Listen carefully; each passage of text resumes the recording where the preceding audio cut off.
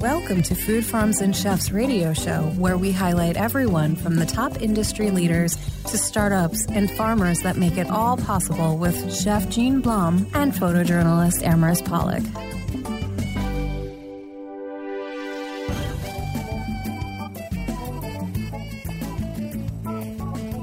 Hi, and welcome back to Food Farms and Chefs. And I am super excited to introduce to you Robert Woloshyn, who is one of the owners, actually, of Manny's Deli, which now has 2 locations. So welcome to Food Farms and Chefs. Thank you. Happy to be here. So you co-own this with 2 of your friends, but there's a little bit of a story and background that goes in there. But before we delve into that, let our listeners know who you are, how you got started in this business, where you went to school, Sure. Yeah. So Rob Woloshyn, I grew up kind of in a Montgomery County area, went to school for hospitality, restaurants, hotels. I was in hotels. I've been in animal rescue management. So I've been a little bit everywhere, bounced around. And then kind of the reason I got back into deli specifically was kind of, I was working at a hotel. Jeremy, one of my partners, we've always kind of floated around an idea of doing something with each other. But he was always in Florida. He moved back. He said, let's talk. And, we just started talking and he had told me that his dad's old deli, which is what we took over, he had heard rumblings that they were looking to sell it. And would I be interested in it? Delis wasn't my first choice, to be honest. It wasn't like, ooh, delis. But as we started talking more about it, we thought that it's kind of this restaurant and cuisine that hasn't really been given the 21st century touch, I would say. And so we said, okay, it's a good idea. And we kind of, we took over a deli that was existing that kind of had its heyday and kind of was on its way down. His dad had sold it years ago and it kind of changed hands a couple of times.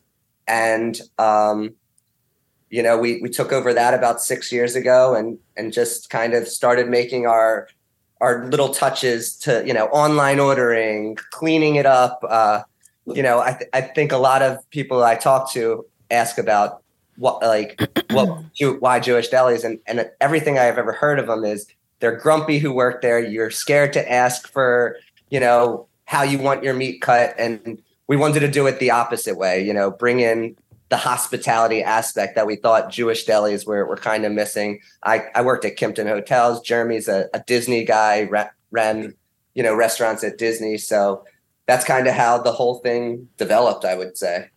I mean, and given that both of you, and obviously there's a third partner as well, but 2 of you, have some history in the hospitality business. So, and a well-established hospitality industry. So Kimpton, obviously, they have, everything kind of like set, regimented. Like there's a way that you go about doing things. And Disney's the same way. Totally. Probably tenfold. But we won't upset Disney at all by like delving into anything further. They're listening. So. Yeah, they're always listening. They are always listening. But obviously you said delis were not your first go-to. What would your first go-to have been? So, I mean, we talked about a lot about like at the time, gastropubs were pretty like popular and trendy, like, all the micro beers that were, that are now, you see at every bar, everywhere. They were kind of like just getting popular. And so we did talk about like something like that, kind of like a local type of a bar with like a good beer program and kind of like an interesting, unique food menu. Yeah.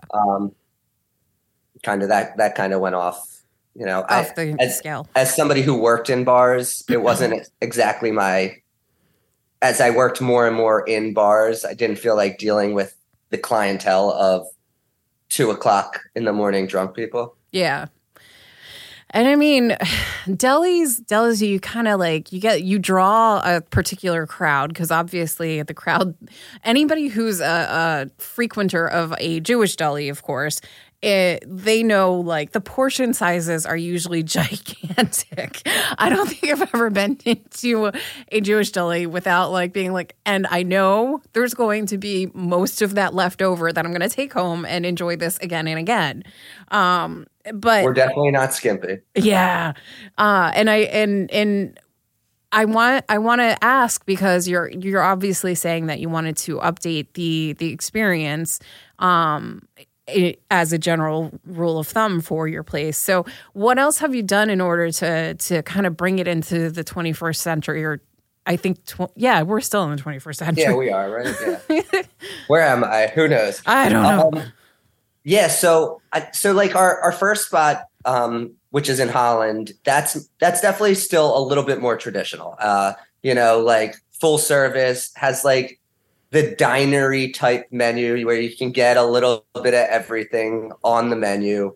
But at the same time, introducing a new point of sale system, especially at our new spot and at the other stop, like online ordering, our online ordering platform, which is through Toast, which is our point of sale system. But it's on point. So if you want to go and order a pound of corned beef and not go sit at a deli and wait 20 minutes for them to call your ticket and finally get to you and cut your corned beef, you can order that all in advance, have it ready for you. And that's not something that a lot of delis are doing right now. Yeah. And I think especially in this area, it's a competitive advantage. People are on their way home from work. We want to get a quick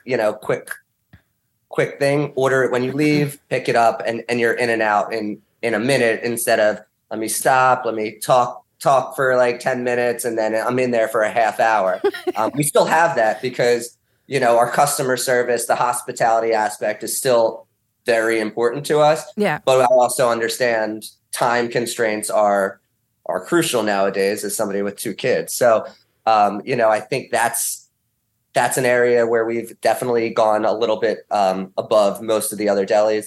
And then just like our menu, like having unique items, like we have a sandwich called the Jubano. It's like a blend of a Cuban and with roast, with corned beef and pastrami instead of, the traditional thing, and just trying like little plays on things that we're doing. And that's all obviously growing, but just, deli has this like only a certain group of people eat it. And I think it's not necessarily very true. It's like, it's a food that appeals to everybody. Chicken salad appeals to everybody. Tuna salad, it's a universal food. And I think trying to show people that it's not, you don't have to be Jewish to come into a Jewish deli. It's the food is, everybody likes the food, and it's a good everyday food, not just, for somebody to go on a Sunday to get their lox. Yeah, and I have to say, the first introduction that I had to, and I'm not sure which of you I had met, and I may have actually met more than one of you. It's been some years, but it was when you guys first opened, and in keeping on point with staying on trend, you guys were one of the vendors at an influencer party, and I remember I was dolled up and I was taking photos, and one of you ran up and you were like, "Oh, we just opened up our deli. Can you take pictures?" Did he hand you a bag? Because I know he had a bunch of bags that night. Yeah, I did. I actually still have the bag. I actually almost brought the bag with me. It is an awesome bag, because it keeps things cold, and it's huge. Yeah, that was my partner Chase. But yeah, like again, just keeping with we're not, we're the 3 of us are 3 young guys who happen to own a Jewish deli, and I think part of that is like we have a lot of fun with it. Like, we're still going out. Yeah. He lives in the city, so we're on social media. We're still growing that part of it, but again, just embracing these trends that I don't think everybody in this industry, or at least the Jewish deli industry, is necessarily on social media, doing like tug of war contests, like with their staff in the middle of the summer, because why not? I think, coming up with like, fun, witty, off the cuff content, cause that's kind of what we're trying to do while, good food while having a lot of fun. Yeah. And it's fun for, your social media presence too. And it gets your name out there and what you guys are offering and, the thing that distinguishes you guys above the rest. So, and I'm glad that you actually brought up the Cubano, because when I was looking over your menu, I was like, that's really cute. And the fact that you have Reuben fries, I was like, oh, I need to come in there and have the Reuben fries. Like, how have I not, Whiz. Exactly. It's whiz. Like, what's not enjoyable about that? Like, French fries on their own, I should say, are like obviously something that would draw somebody in, but then you're like adding in like the meat, the cheese, and it's just, delight. And that's like kind of the things that like, so that's an item that's available at like our primary location, but but not available at the new Manny's Deli Stop. And one of the things that I'm hoping for at Deli Stop is we tighten the menu pretty significantly. It's like our fast casual concept of the traditional Jewish deli. It's more like, replicable and a little bit more like has a little bit more black and white, whereas the other one has a lot of gray area. And the goal is really like, it's a concept that I think we could grow. Yeah.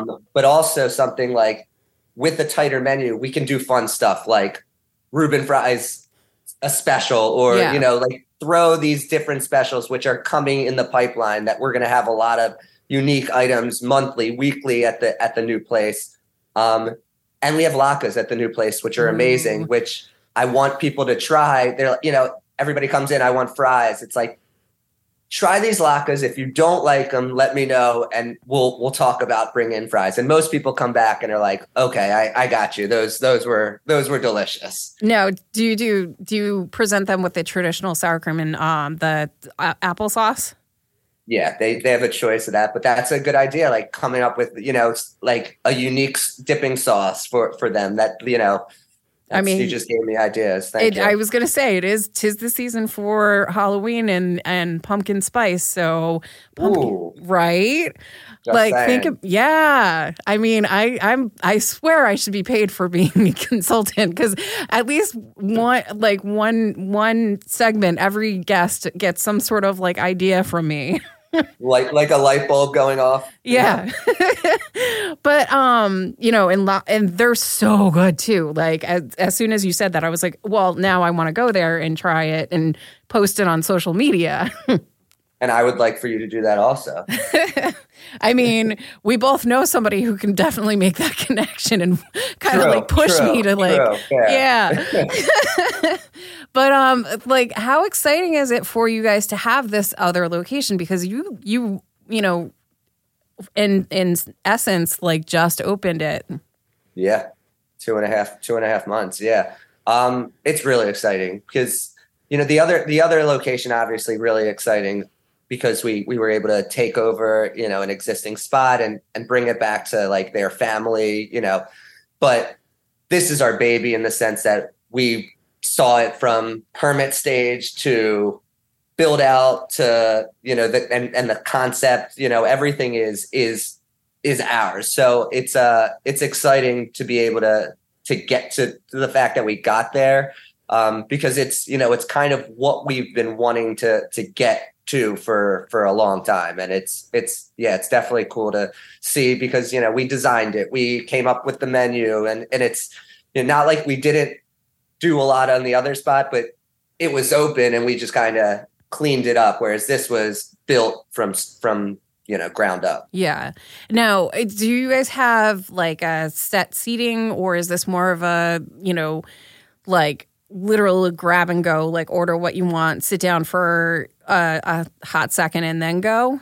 And so we have like a counter where we have about 8 seats, and then we have 8 seats for table seats, like low tops, and then a couple tables outside. So we do have some seating. It is all counter service. So you order, and then if you're sitting here, we'll bring the food out to you. But it is mostly, in the plan, it was mostly designed as a takeout, establishment. Yeah. Now, do you have takeout like matzo ball soup and chicken noodle? Like you guys, I don't know one deli that doesn't have like that gigantic ball of matzah. I mean, and it's comfort food.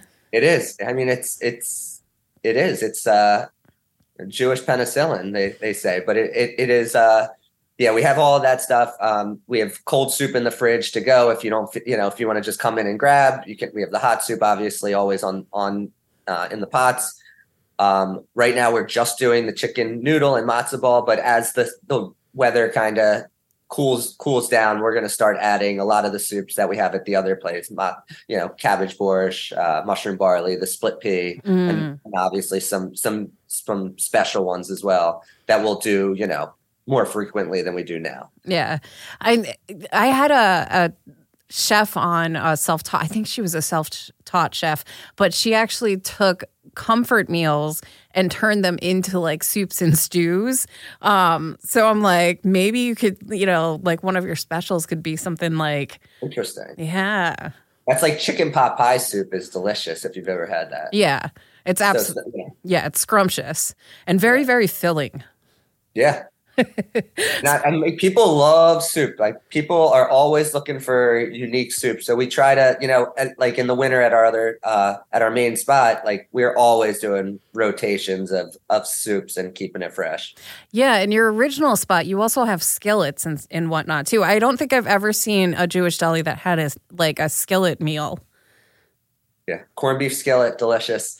But yeah, a lot of the stuff that's on that menu is stuff that we just like eating at other places that we're like, this would be delicious. Let's put this on the menu. And most of the time it hits, and, some of the times our eating habits are a little unique.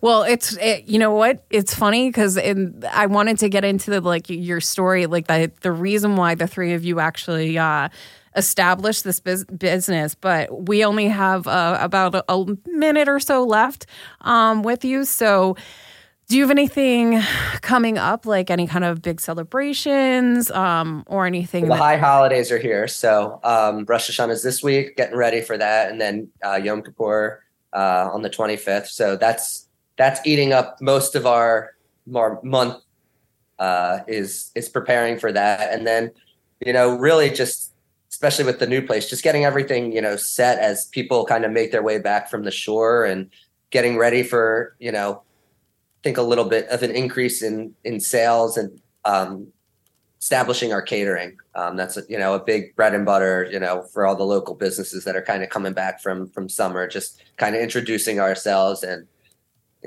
just kind of making our mark there as well. Which is, part of what you're on here for. So I love that you joined us on Food Farms and Chefs, and I hope that you're able to celebrate all of the holidays coming up, and let our listeners know where to find you online and in person. Sure. So in person, you can go to it's 4003 Welsh Road, Willow Grove, PA.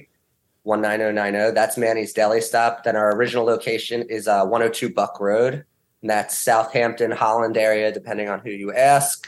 And that's 18966. And then online, delimannys.com or mannysdelistop.com. Takes you both to our website and all of our information, holiday menus, catering menus, online ordering, everything is right there. All right. Thank you so much for joining us on Food Farms and Chefs. Thanks so much. Appreciate it. No problem. And we will be right back after this short break. Join us on Food Farms and Chefs radio show, where we highlight everyone from top industry leaders to startups and the farmers who make it all possible, with co-hosts Gene Blum and Amaris Pollock, with original episodes that debut every Tuesday at 6 p.m. on WWDB 97.5 HD2 and at www.dbam.com and on your smart speaker. Hi, and welcome back to Food Farms and Chefs. And I am excited to introduce all of our listeners to Chef Elizabeth Faulkner. Chef, welcome to Food Farms and Chefs. Hi, I'm so happy to be here. I'm so happy that you joined us and made time out of your busy schedule.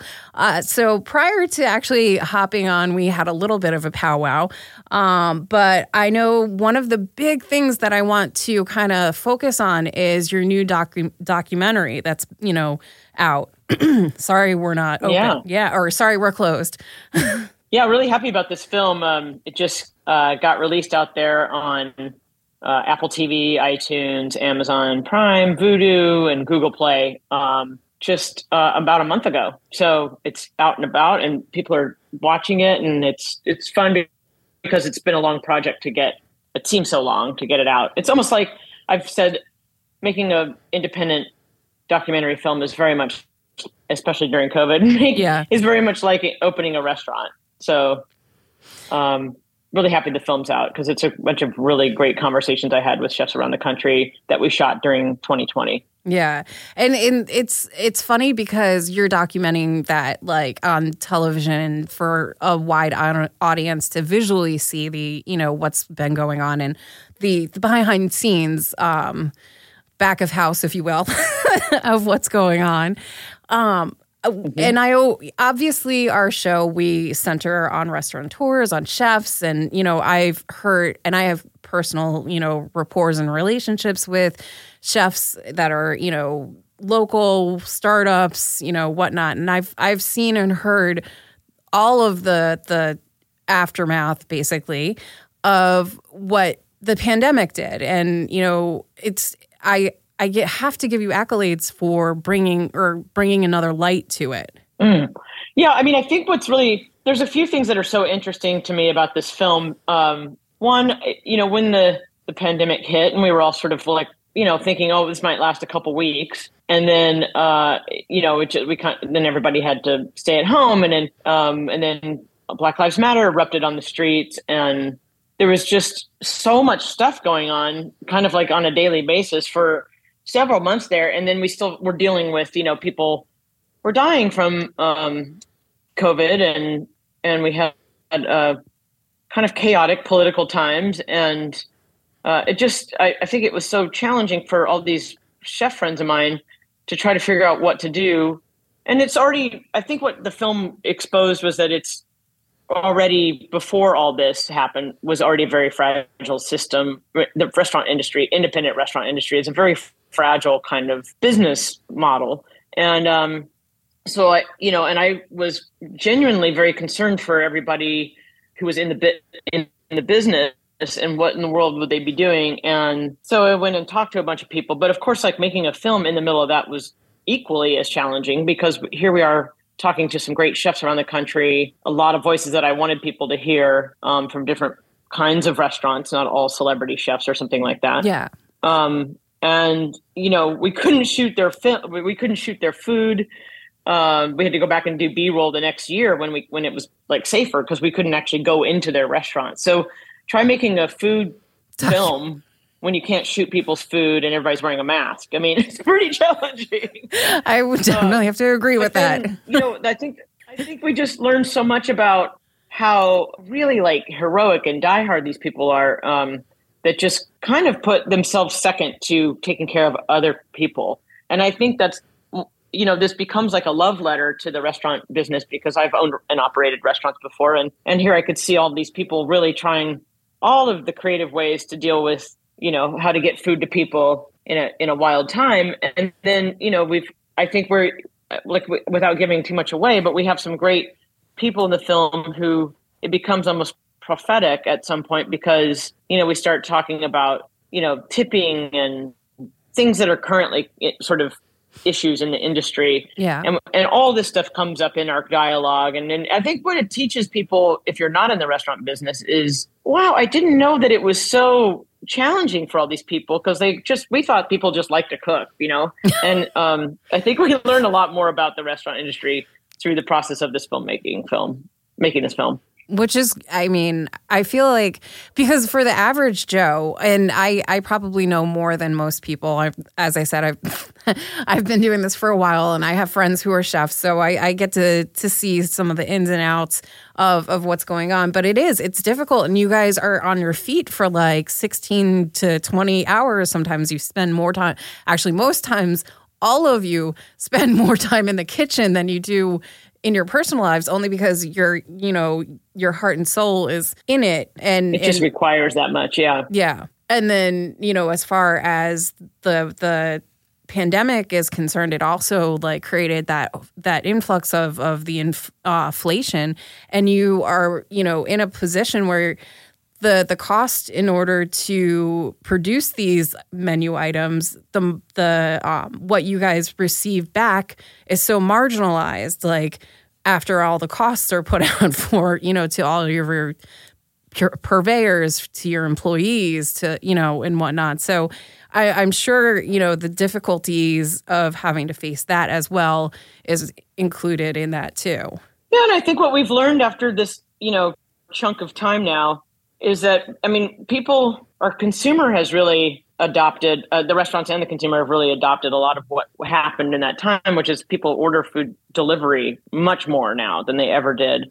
In the film, we have some people that never did to-go business who developed a to-go business or developed a whole other business because of some of their to-go items, or they continue to sell, grocery items basically because it was necessary during the pandemic. But now it's like, people got used to buying, pasta from that place, and now they just do more of that kind of commerce. And I think, like some of the things we talk about in the film is that in the future there will be more pop-ups and collaborations, and I kind of that. And so people, the movie does focus on a lot of intense subjects, in the tough times of the restaurant business, but it also is, I think, inspirational because you already are seeing people that have reprioritized how they're going to do their operations, how, it made them think a little bit. It made us all think, not just the restaurant business, but it made everybody kind of stop and go, wait a minute, should we do the same business or should we kind of change this a little bit? And I think that's a positive. And I think we will continue to see the creativity of humans and chef people come up with more and more clever ways to make better food decisions and get food, to people that's fun and dynamic and an experience and, all those good things. Yeah. Storytelling. Yeah. And I'm glad that you said that, because that kind of gives me a window to pull into the fact that the foods that you produce, your Instagram feed in particular, everything's very healthy. And I know that you're very healthy and you lead a very healthy, active lifestyle. And you're involved in... Well, I try. But it's it's my Instagram world. Exactly. But I know that you've also, you do have a cookbook that's out. I want to plug that too. But that's desserts, so maybe not on the health. Well, I have more than one cookbook actually. Oh, I'm sorry. But it's been a little while that I've done a cookbook, because I feel like now we just use social media so much more, and I'm very excited about filmmaking and television and stuff. So I'm just trying to do more and more of that, and try to, because I believe people should. I really am. I'm somebody who's really wanted my chef community to stay healthy. I just want people to be healthy. I want people to make smart food decisions. And it doesn't mean that I love indulgent things too, but I'm not somebody who likes a lot of manufactured or refined processes in food, because I really do believe that. I just love going to the farmer's market. It comes out. I have to go to the farmer's market in the film. I love. My Instagram feed, since I moved back to California and go to Santa Monica or Studio City farmer's market often, I'm just always I'm just infatuated with the produce. I can't believe how delicious and yummy everything is. So I just want to spread that message or that passion I have for what's seasonal and exciting, and then try to stay fit, and that makes me make better food decisions when I cook for other people too. Yeah, and I do know that you've taught some classes. You've taught classes in the past as well on how to cook and to incorporate that to a lifestyle. Sorry, I'm jumping around.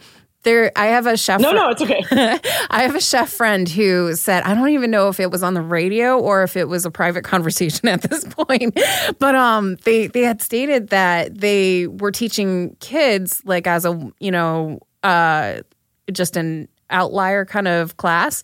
And the kids were like, wait, tomatoes don't come in a can? They grow from a plant. Oh, I know. And it's so sad. But there are people. Sorry, you go. No, sorry. I was going to just say, I know that is really something I think we've had to deal with I think our country, the world gets obsessed with different, technological advances in canning and preserving and making sauces and putting condiments and food stuff out there. And it's kind of a fun thing of what we do. I mean, who doesn't like a really good, I was just thinking of like preserves. Like I love getting I remember recently I just bought like a jar of fancy Burgundy cassis jam from a, high-end grocery store. And I was just like, I can't really buy black currants in where I live. Yeah. So like having a jar of black currant jelly is very exciting and delicious to me. So I think and it's fun. I've worked in a lot of, with a lot of brands and a lot of food development for, industrial lines to make different flavor profiles. Like, let's just say of like some of the different power bars out there or different beverage companies. And that stuff is all fascinating and interesting and fun to play in. And it's fun to see like make, something come to life and put it into big manufacturing. But the truth is I don't really want to eat, like that all the time. I want what's good and fresh. And I think that we've had quite a few decades of people growing up in places where they don't really grow. The emphasis in the culture has not been to grow seasonal produce, which, by the way, you don't have to live in California to grow seasonal produce. You can grow it anywhere. Yeah. And, it's something that we've historically always done as human beings until like the last couple hundred years when we really started changing a lot of, this concept of a supermarket is relatively new, right? So yeah. I'd like for us to get back to like, hey, this is where carrots and green beans and beets and all those things come from. They don't really come from a can, Yeah. And I have to say, like, we try to encourage our listeners to go to CSAs and to go to farmers markets and just kind of get out there and like even just search online to see what's out there and available because fresh is best. And across the board, everyone, every chef would agree fresh is best. It just brings a stronger, that's right. Yeah, a stronger profile to everything that you're creating. It's going to have you can balance it better. It'll bloom better in whatever you're creating. So it's to your benefit to go out and find those things. Plus, it's at your full like capacity of like your nutrients. The greener that a leaf is. Yeah. So I feel like I'm preaching to somebody who clearly you already know all this. But Well, I love all that, but not everybody knows all that. And I think people like. I was just talking to somebody the other day about how there was a huge boom at the beginning of 2020 when we heard about the pandemic in the sale of seeds. It was like a record year of people bought seeds to plant their own vegetables and fruits and everything. Yeah. So that's pretty exciting news to me about what happened in a kind of crazy time. And I don't know if everybody's still harvesting and replanting and thinking about their soil, but I think that was a moment where we could say, oh, wow, people did go. I mean, even in New York, I was living in New York when that all happened. And one of my chef friends who's in the film, Gabrielle Hamilton, pointed out to me that a bunch of people had planted vegetables on the side of FDR Drive. Wow. And I was like, that's so New York. It's so great because people are like, well, you got to find whatever parcel of land to plant some stuff in because, people we didn't know, like, where were we going to, how was the food supply going to get to us, Yeah.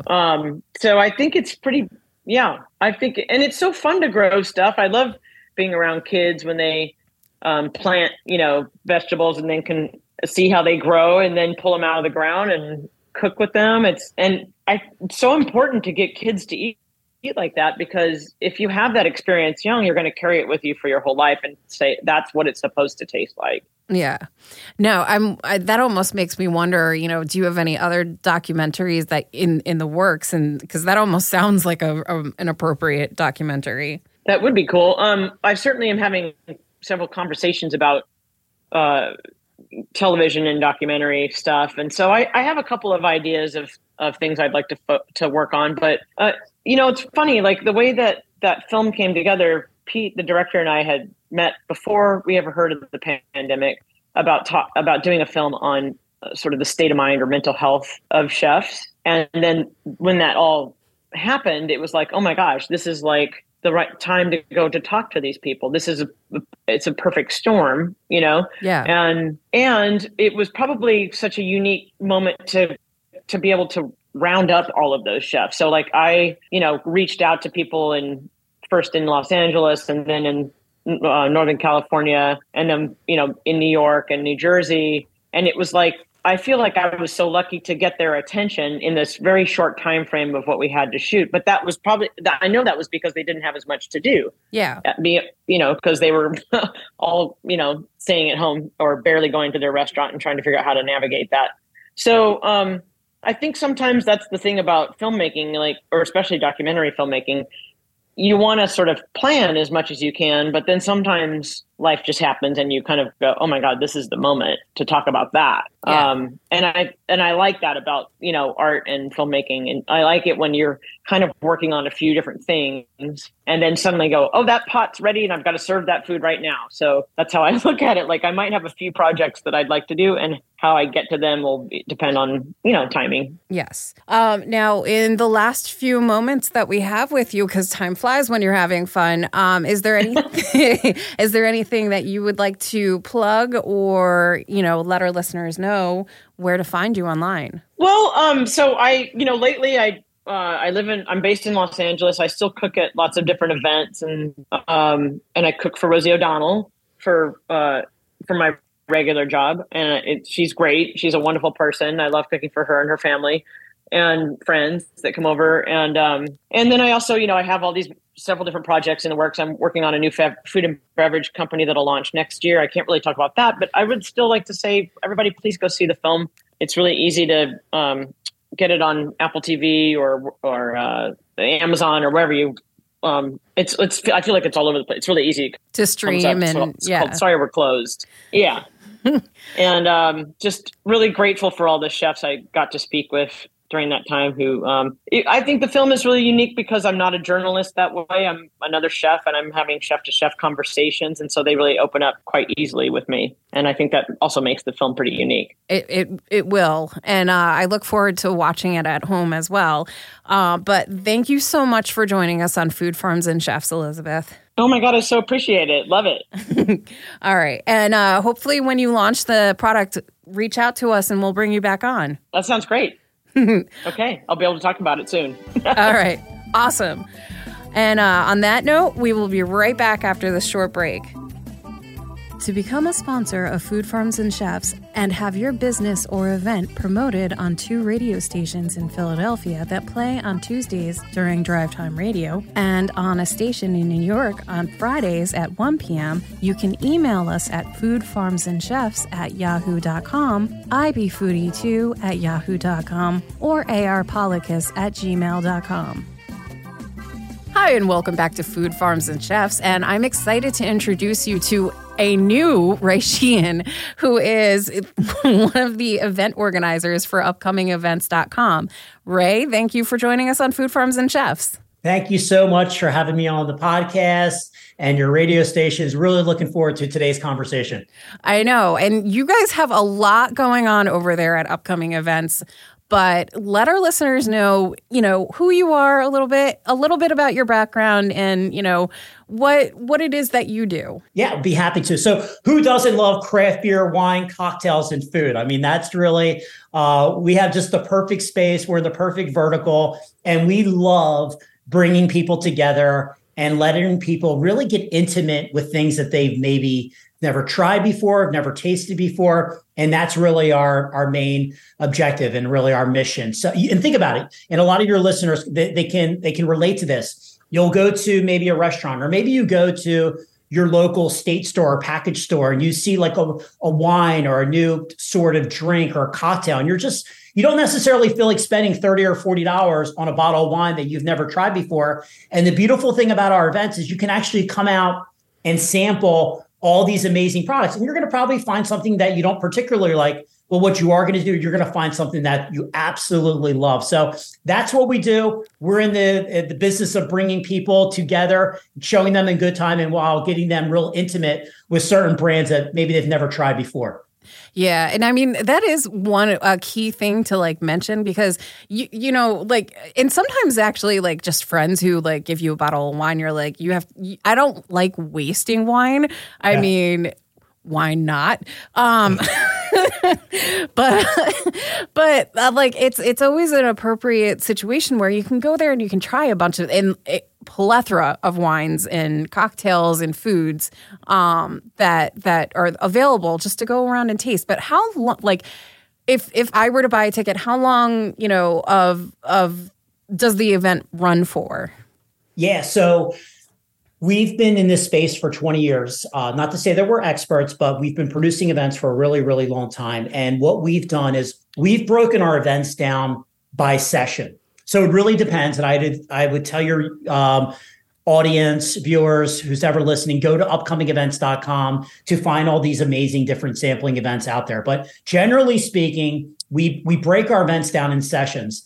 And depending on the venue, depending on the space, like we have, and we'll talk about this one event that's coming up at the end of September.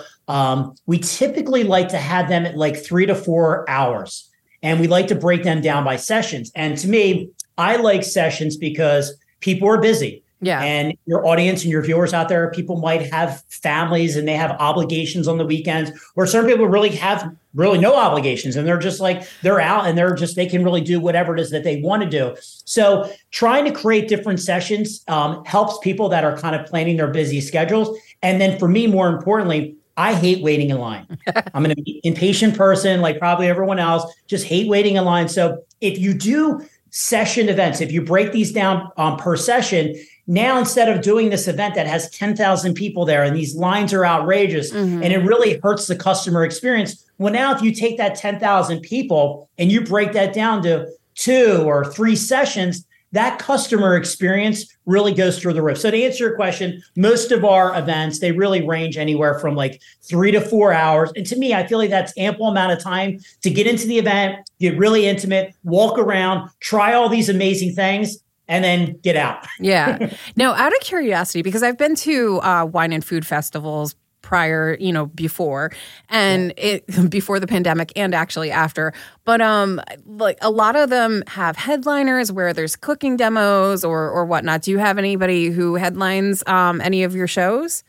So typically what we do is and a lot of people do this, they'll bring in like a celebrity chef and stuff like that. So for us, we try to make all the different breweries, all the different food trucks, all the different restaurants, we try to make them really the stars of the show. So for us, let's not, and again, this is just our model. There's a lot of different models out there, which people do. So for us, let's not bring attention to one person or one area. And that works for some people. For us, let's spread out the attention to all of our different participants. So if it's a taco festival, we'll have all these amazing food trucks. We'll have all these different amazing taco restaurants there. So everyone's kind of getting their equal kind of presence and getting like kind of like equal amount of love. So no, we don't do that, but we really just make sure that each chef or each restaurant or food truck that is participating, they actually become the star of the show. Which is key, because honestly, like what you want to do is you want to promote the local, available breweries, distilleries, the wine, fermenters. Well, I was like, we'll call them fermenters, but the wineries, like you want to be able to promote them and lift them up. But in the meantime, you're offering a great experience for everybody all around.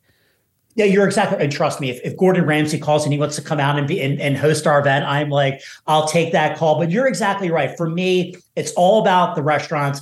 It's all about helping the community. It's all about having customers in the community come out and get intimate with these restaurants, get intimate with these food trucks, get intimate with these craft breweries that they might have never heard of before. Like, to me, like, that's where I have a real passion of just, you might not have ever heard of these chefs. And these chefs are they're just absolutely amazing. So for me, I like them to be the real true stars of the show. Yeah. Now, you're saying, for communities to come out together. I want to say, and like kind of use that as a leaping board for the fact that you also host charitable events as well. Yeah. So for me, I always like to say there is nothing better than having a good time while doing good. Yeah. And if you notice, I don't want to say all of our events, but probably 90% of our events, there's a charity component to that event. And it could be a very localized charity. And then it could be like a brand like the American Red Cross, right? Something that everyone knows. So yes, if you look at our events, you will notice that we typically like to do a silent auction. Like, to me, it's like, come on out. There's food, there's wine, there's entertainment, there's a DJ, there's a silent auction. There's like all these fun things to do while you're at the event. And then, oh, by the way, if you do bid on this item, if you do win concert tickets to go to this Taylor Swift show, you know that a portion of your proceeds are actually going back to this amazing charity that's doing these incredible things within the community. So the charity organizations that we work with, I love doing that. I love doing good. I love helping the community. And to me, it just makes your event that much stronger. Yeah. Now we have we have about like 8 minutes left with you. So I want to touch base on some of the events specifically that are coming up. Okay. Yeah. So a big one that we have coming up, and this, to me, anyone that lives in the tri-state area, this is an event that people should definitely come and take a look at. And we have this event. It's called the All-Star Craft Beer, Wine, and Cocktail Festival. And the All-Star is a play off of the Major League Baseball All-Star Game. And the idea was, how can we bring in all these all-star brands under one roof? So we take over Citizens Bank Park, which is home of the Philadelphia Phillies. Yeah. And we basically take over the whole ballpark. Oh, wow. Main concourse there, you can actually walk onto the baseball field, meaning the warning track. You can take a selfie in the dugout, the Hall of Fame Club outside the ballpark. I mean, it is an amazing event. And like I said, it's a 2-session event. You pay your ticket, and then you can actually come in. You don't have to pay any more out of pocket, and you can sample all these amazing brands. And we typically have about 200 brands there, in addition to all these amazing food options as well. Which is key. I mean, if you're going to be going there and shopping, because I'm assuming that there's going to be some shopping available too. Shopping and tasting different wines and beers and whatnot, you're going to want to consume food. 100%. Yeah. I mean, for us doing these events, we want to make sure everyone comes out, everyone's having a good time, being socially responsible. And part of that is food, right? Yeah. So just making sure that you're there, you're sampling a bunch of different items. And then obviously there's whether it's a pizza or a sandwich or food or donuts, what have you, to kind of soak up some of that alcohol. So yeah, there's always some amazing food options at our events, whether it's a food truck or whether we have our concession stands open. So that's a fun event. That's on Saturday, September 30th. And again, that's at Citizens Bank Park, which is home of the Philadelphia Phillies. Yeah. And I want to plug the fact that you guys are not just like hosting events in Philadelphia. You also host events in other states. That's correct. Yeah. I mean, literally, we're on a national, COVID derailed a lot of things, right? We couldn't bring people together, no fun, no large social gatherings. But now over the past year, yes, we have definitely opened things up, and we are producing these events on a national level. So again, wherever you're checking in today, check the website, go to upcomingevents.com, all throughout Jersey. We just wrapped up an amazing summer down at a bunch of the Jersey shore points. But if you're in Delaware, if you're in New York or in Connecticut or in PA, there's definitely something for you and for everyone. Yeah. And I have to say, like, I've been to events where there's food and wine and it's so much fun. I mean, it's a lot because there's so much to take in, but again, you're given that opportunity, that, session to walk around, to experience everything, and, you know, to taste, like, and let your nose guide you too. Like, you're going to smell, you know, the tacos, the birria tacos, or, you know, whatever the food vendor, because you mentioned tacos, whatever the food event is, including, I think you have wing fests in various states coming up soon too. Yeah, I mean, it's football season. So what goes better with like football? And there's so many creative ways of making wings and incorporating things into your wing recipe. And it's like funny things that are like literally inside your kitchen right now. Like, who would think that to incorporate any sort of like coffee grounds into your wings? And like, these are the things that you get exposed to. These are the things you get insight in. Not only are you trying all these delicious wings or tacos or pizza or whatever the case may be, you're also getting some like tips and tricks on how you can create your own wing recipe. So when you're entertaining guests at your house, you go to these wing festivals and you get all this amazing like inspiration. Like, okay, this is something I'm going to add to my wing recipe to take it to the next level. Yeah. And I'm a little bit like sore that you had said coffee grounds, because that's one of my secret ingredients. Because I will take my mortar and pestle and I'll like grind down like coffee grinds and I'm not going to say other ingredients, but I make some really amazing dry rubs. Yeah. So these events are exactly like that. Like, you have some secrets, you have some tips and tricks. And to me, it's like, how can you bring everyone out, show everyone a fantastic time?